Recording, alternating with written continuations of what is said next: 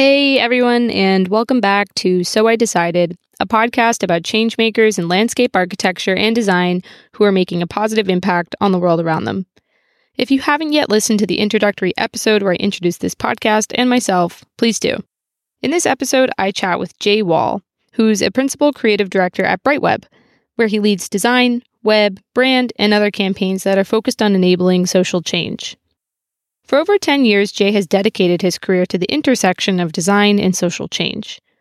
In this episode, we talk about Jay's pathway into design activism and how he uses graphic design to make a unique impact on the causes that he believes in and projects with social value. The projects that Jay is passionate about have required collaboration with landscape architects and have relevance to the field. Jay has led workshops on design for public engagement and the role of inclusive communications to promote participation in building more equitable cities.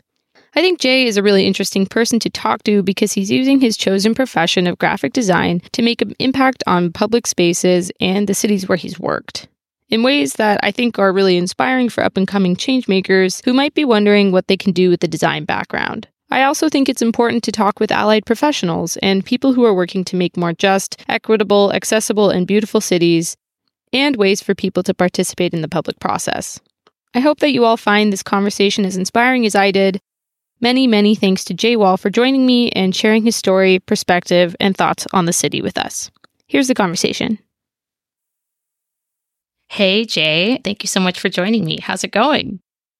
Hey, Elspeth. Yeah, glad to be here. I'm joining you on a lovely, sunny spring day. Everything outside my window is bursting into green, so it's one of my favorite times of year.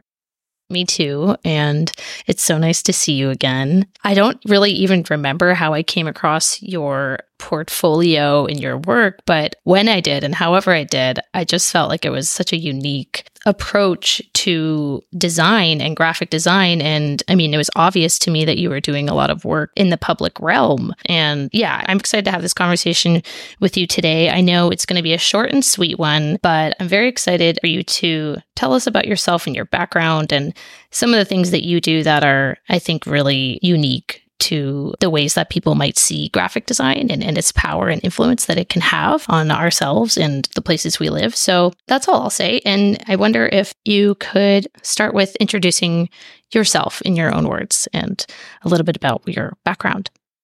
Great. Yeah. Thanks for the invitation. It's funny to be thinking and talking about like public realm and like looking back at the start of my journey. Like I had no idea that that was even a thing or what that meant. But like we'll dig into that. So just to kind of zoom out a bit. Yeah. I describe myself as a creative director dedicated to social change.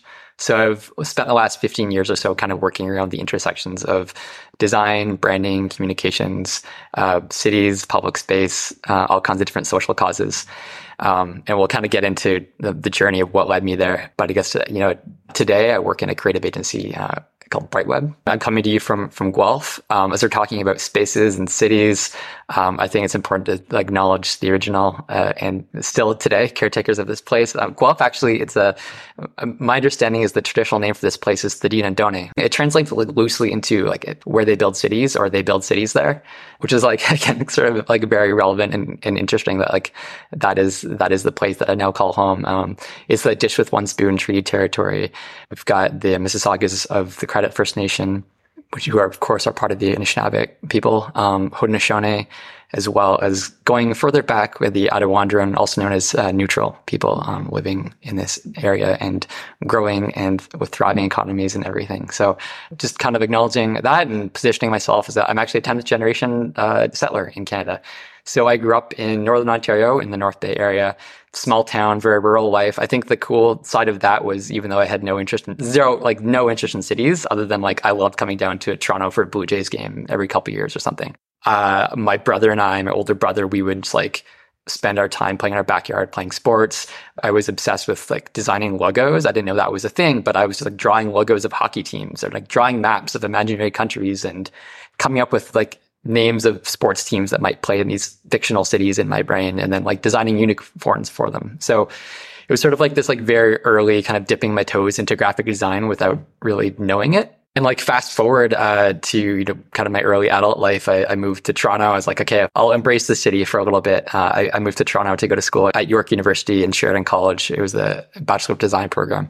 When I say design, of course, that's a lot of things, but it really focused on graphic design and all the kind of surrounding disciplines like web design, communication, media theory, and so on. So my experience of design school was really interesting because, for one thing, just immersing myself into the world of graphic design, wrapping my head around that. But more broadly, like living in Toronto was just such a different experience for me. And I decided to embrace it. And it opened my eyes to so many different ways of living, people who had very different backgrounds than I did. And yeah, just kind of like opened up myself to that. And then how did you get involved or interested in public space and yourself as a citizen? I know that you had a significant event happen in your life that sort of influenced that. Yeah, so there's a couple moments around the last couple of years of design school where that came together. So I was starting to, at design school, you talk about like, oh, can design save the world? Or like, that of course is a kind of a naive statement, which I have a more nuanced answer for today. But that was like a thing we were starting to talk about. Like, what is the role of design in like more than just selling stuff? Because graphic design, as we know it, is like largely born out of like industrialization and commercialism. So like, how can graphic design or communications or branding be used to advance the public good in some way? So these are some like questions I was starting to like wrestle with. Around that same time, I decided to take on an internship at Spacing magazine. And Spacing kind of originated out of this question of whose space is public space. So my time there really opened my eyes to urban planning and how like the stuff that happens at city council or at city planning meetings, even if it seems dry and irrelevant to a lot of people, actually really impacts people's lives. And it is a social justice issue. It seems obvious probably to most people listening to this podcast, Elspeth, but like to me at that point, that was a new idea that like how we design cities is a social justice issue. And so that was sort of like starting to crack open this world of curiosity around social justice, around public space and city planning. And now the really pivotal moment for me happened in the summer of 2010. So a lot of folks in Toronto and maybe others outside of Toronto heard of it, the G20 summit in downtown Toronto in June 2010.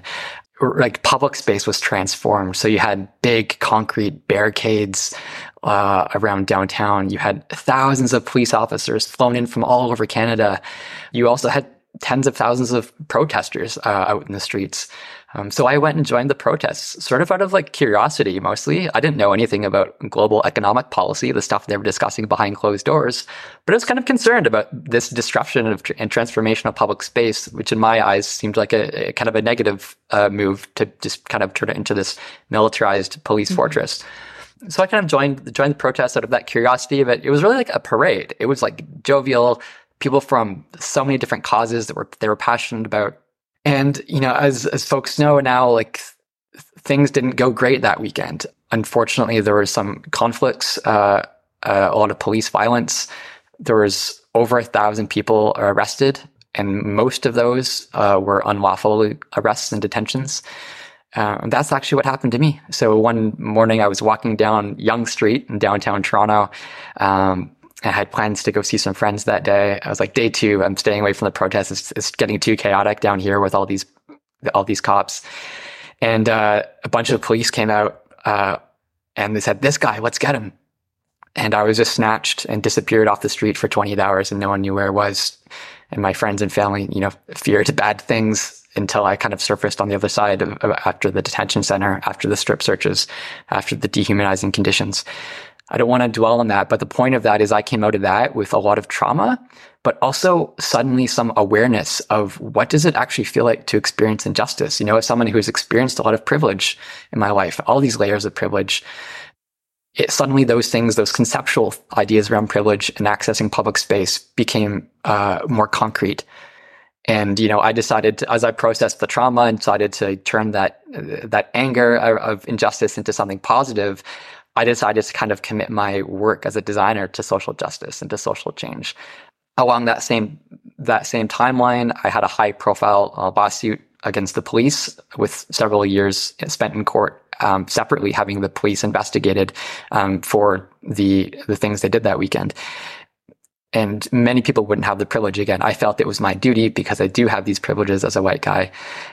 to take a stand, to hold those forces to account, to challenge that power. And then again, where this comes back to public space is like, oh, I had this experience that one weekend of kind of being targeted in public space because I looked like, a young person who might be an activist. But many other people experience, G20 rules every day of their life in their neighborhood. Yeah, I've heard you tell that story on another podcast, which I should, link in the show notes. And hearing you say it to me firsthand has, again, like another weight to it. I just never experienced something like that in my life. And these are things that very unfortunately happen at large to people who don't look like you and I. In processing that trauma and coming to that realization, you've obviously done something very positive with it. What are some of the things that you see are helpful? Coming out of that experience, like certainly it was heavy, right? It was heavy. It's like, how do I take some of this power back? How do I maybe even have some fun while being full of so much anger of injustice? And so, I started working as a independent designer. I started my own little design studio, working with causes that were important to me. That included environmental organizations, Indigenous solidarity work. It also included public space activism. Getting up to creative trouble, collaborations with groups like the Urban Repair Squad. They would, do various like public space installations or art to draw attention to power dynamics of public space, especially around pedestrian and cycling infrastructure or the lack thereof. Or being a part of like billboard takeover projects where in one afternoon, 40 billboards around the city were transformed into art pieces, collaborations like that. So there's these moments of like trying to have some joy and levity while we're confronting the darker forces. Being there has a different kind of effect and power and empowerment, I suppose, and being surrounded by people who feel the same way. Yeah. There was a sense of like, I need to do something. Yeah. What can I do? What are my skills? Right? So some people plan cities, some people write policy. I was like, I can make things that look good and that kind of compel people to hopefully take some action.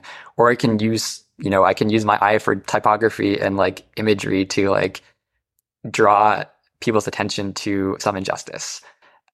So like things like that. And, to kind of, now in my work today, so over time, like that small design studio that I built grew into a Rally. We described ourselves as a design studio dedicated to social change, working with lots of nonprofits, foundations, municipal governments, especially around the realm of urban planning policy, purpose-driven businesses, and B Corps. And then a couple of years ago, we ended up merging Rally into Brightweb, where I work today.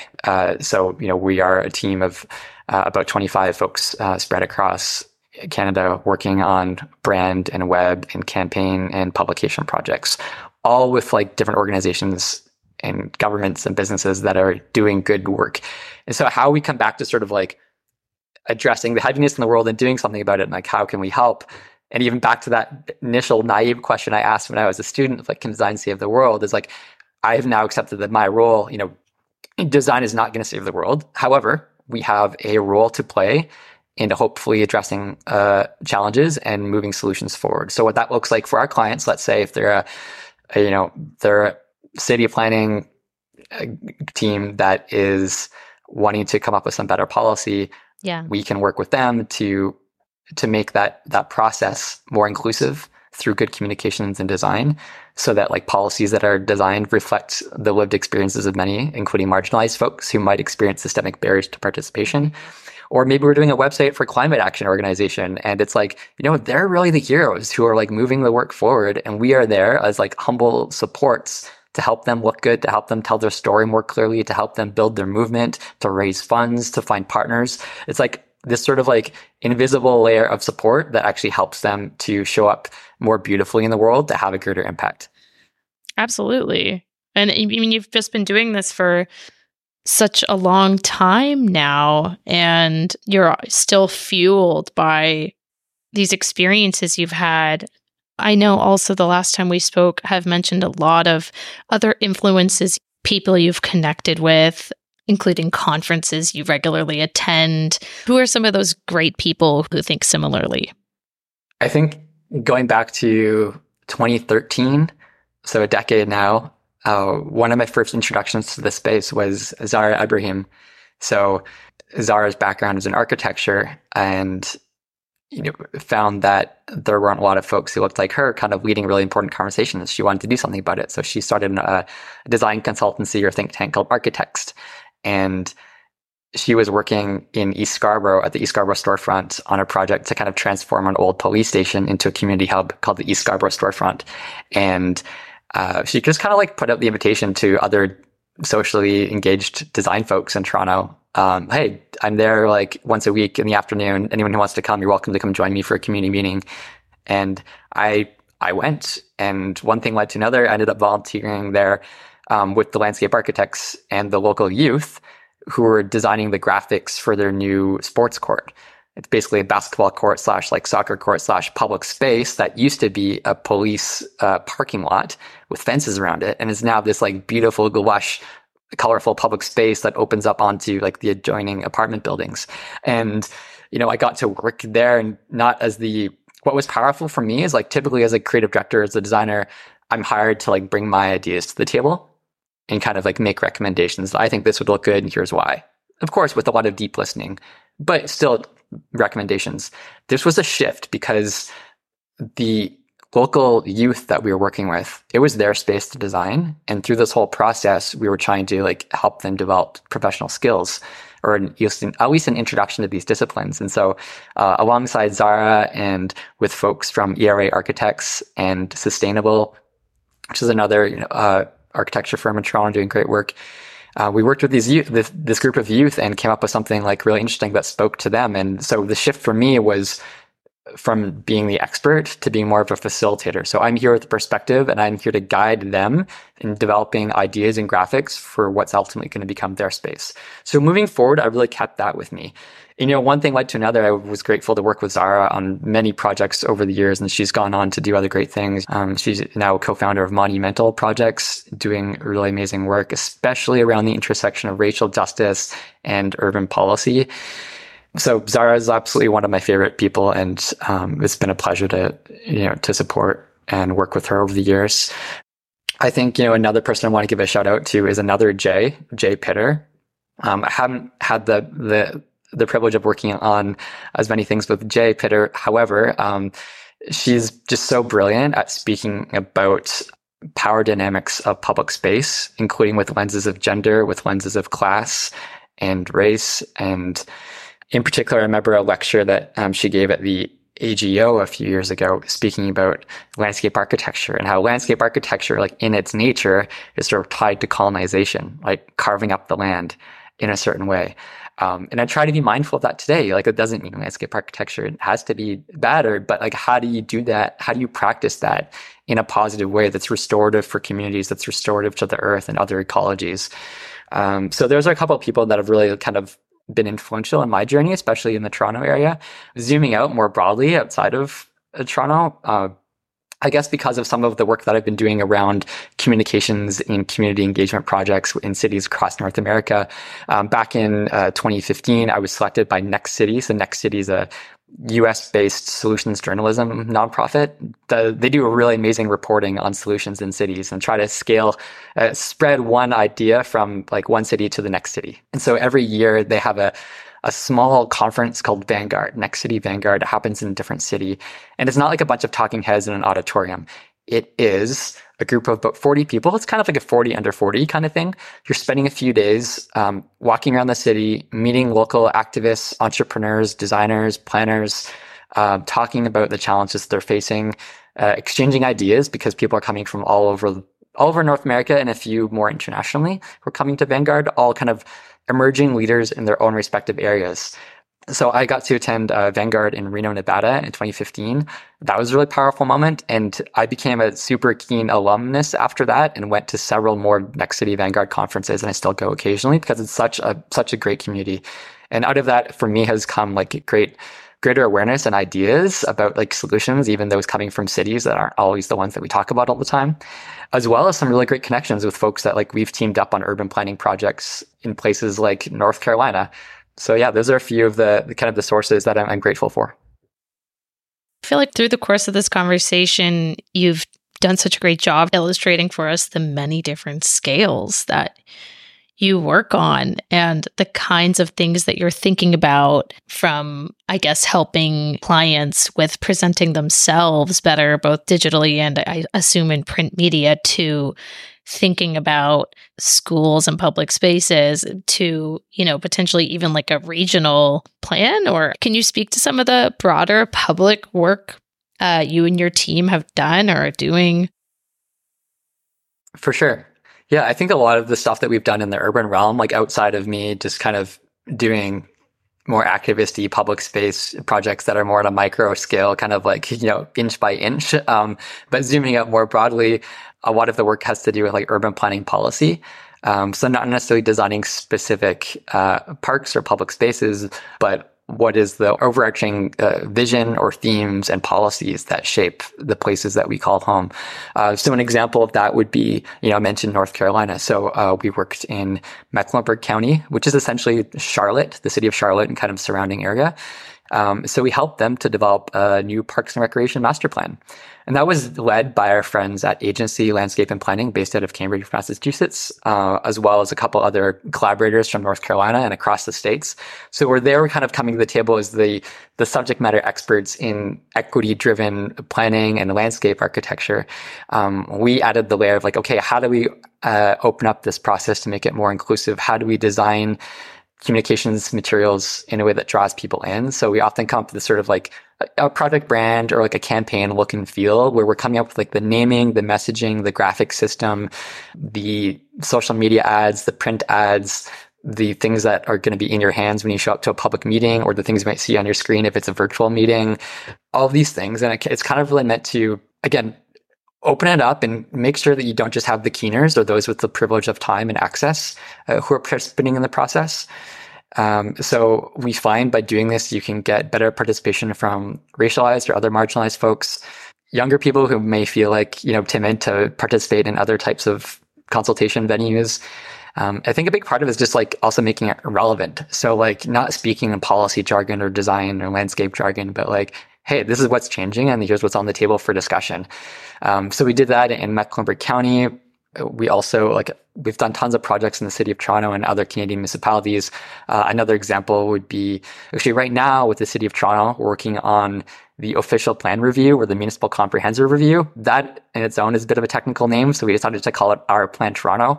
Essentially, it's a roadmap for how Toronto can become the most inclusive city in the world as we grow over the next 30 years and beyond. Thinking about climate change, affordable housing, truth and reconciliation with Indigenous communities, employment areas, and so on. In that case, we've been partnering with Dylan Consulting. Again, they're kind of leading the overall engagement process, bringing their urban planning policy perspective to the table. And then we're adding this layer of design and communications to support them. Another one at a different kind of scale is with the city of Greater Sudbury right now, where they're rethinking their long-term solid waste management plan. So it's kind of how do we, do we keep digging more landfill sites? Do we think about more circular models of economies so that we're not just producing and throwing stuff out? What do we do with recycling as some policies are changing, and composting? And so, again, that's a very nerdy topic, solid waste planning. And so, again, in that case, we've been working with them to kind of make the process fun, where you have these kind of quirky characters that look like garbage bins and blue bins and compost bins and yard waste bags, and they have these googly eyes, and they show up on in graphics, and kind of draw people into the process and make it more inviting to participate. So those are a few examples of things that we're excited about, and of course that's really specific to the community engagement realm, but we're also working more broadly on lots of annual reports and websites and rebrands and so on. I love what you're saying. It's about giving people the information they need to easily understand, to easily engage. And, I think ultimately take any mystery out of these processes. What's happening in our city, what's happening in our place that we live. And I think you're right that most of the time, I know this is very relevant to design and public engagement processes that we're talking about, that you don't tend to get a very distributed group, representative group of the people who actually live in this place. And Do you find that engaging parties like yours and consultants like yours is done very often, or those are only very specific groups of designers who are thinking this way or thinking beyond the traditional engagement process? Honestly, I've seen a lot of encouraging growth in this. So generally speaking, kind of what we would describe as design for social change, or some people might say design for social good. Like when I was kind of coming out of school 13 years ago, like it was, I certainly did not invent the concept of it. Like people have been talking and working around these issues for years, but there weren't that many people who were like really dedicated to it. I looked around and didn't see, there weren't that many folks. I had to kind of do some digging. Since then, I think this whole field has really kind of like blossomed. And so there's lots of other creative agencies or design studios kind of working in similar spaces. And then in terms of, again, our approach to graphics for community engagement. So actually about, more than a decade ago, another one of my collaborators in Toronto, Dave Meslin, who's a fantastic kind of activist and community choreographer, as he describes himself, he came up with something called the Dazzling Notice Awards. It came inspired by this TEDx talk that he gave about like comparing how, let's say, how Nike sells shoes to how a municipality might encourage like participation in a consultation process with like a black and white, like jargony ad in a newspaper, like it's like this has to be better. And so he saw one municipality like doing a good job, and he kind of like jokingly invented an award and like sent them an award in the mail. And it got some attention. So he decided to do it again. He turned it into an award series. And so I ran that with Dave for a while, Dazzling Notice Awards. And it has since kind of become embedded within the IAP2's engagement awards that they have every year. But that's to say, my point here is back then, if you were putting any effort into like communications and graphics, it was like, wow, good for you, you're special. And now, and so when I was like, putting forth these ideas a decade ago, it was really kind of, it seemed more novel to people. Now it's like the baseline. And so I've been giving talks and workshops and lectures at universities and different organizations across North America with like, how can folks do better at communications and engagement? And I think a lot of like up and coming city builders or landscape architects are well attuned to that. And they also, a lot of them come to it with a bit of a social justice bent in why they want to be designers. And so there's a lot of openness to it. And I think increasing appetite for continuing to raise the bar and do good. So that means there's more folks out there, I think, who are kind of active in this space. And I'm glad to see it. It forces us to keep being really intentional about what we're doing and to raise the bar with what we're doing creatively, and also making sure that it's resonating in a real way with people. Do you still look at cities the same way that you did 10 years ago? I think I've definitely had an evolution of my perspective on cities over time and how I experience it. I think initially I was like, oh, cities are a place where things happen that you are just sort of like consuming. Like it's not a place for you to shape or to change. And for me, like I think the biggest switch that got flipped through some of my work on these projects was that cities are always changing. They're always growing and evolving, and you don't have to just be along for the ride and experiencing it and complaining about it. Like we have agency to shape policy, to run for council, to be imaginative and propose ideas that get other people excited about what we could grow into. I have a different perspective on power dynamics of cities and public space. And even though what I just said might sound a bit optimistic, I think there's also within that, like I have this layer of not everyone experiences public space the same way I do. And how can we address those inequities? So when I look at a street or I look at a park, I see all these layers. I see, what was the past of this place? Who was here before? Why aren't they here now? Who's here today? Who's enjoying it? What does it look like? What does it sound like? What does it smell like? How could that be better and more beautiful? What might it look like in the future? So there's all these layers. And I think tying it back to like my work in communications is, I think these designing thoughtful processes for people to have a say in the future of their neighborhoods, their cities, their regions, that's really where design and communications comes in, and hopefully to open that door to more folks to participate, so that, because there's all these like invisible forces that are shaping our physical experiences. There's all these policies that like we don't know about or we're not aware of, that actually impact those decisions about why that street is a certain way, why cars are driving at a certain speed, why the air is more polluted in this neighborhood than that neighborhood. let's get informed about those things and shape that, and hopefully build a world that's like more beautiful, more resilient, and more equitable. So that's what I'm here for. I love that so much. I think you said it before at one point that all processes are designed in it. It's especially as landscape architects, placemakers, how can we think about assisting to design greater whole system and beyond for all people and planet? Absolutely. I love that note about systems. Places are parts of systems and they're not separate from each other. So that's where all these layers come together. Exactly. Well, thank you so much, Jay. It's been a really lovely conversation. I'm so happy to talk with you, and it's really great to hear your perspective. I always learn so much when I talk with you, and I just appreciate your honest perspective and sharing yourself and your story with us. Thank you so much for joining me. You're welcome, Elspeth. I'm happy to be here, and thanks for holding space for me to geek out a bit with you.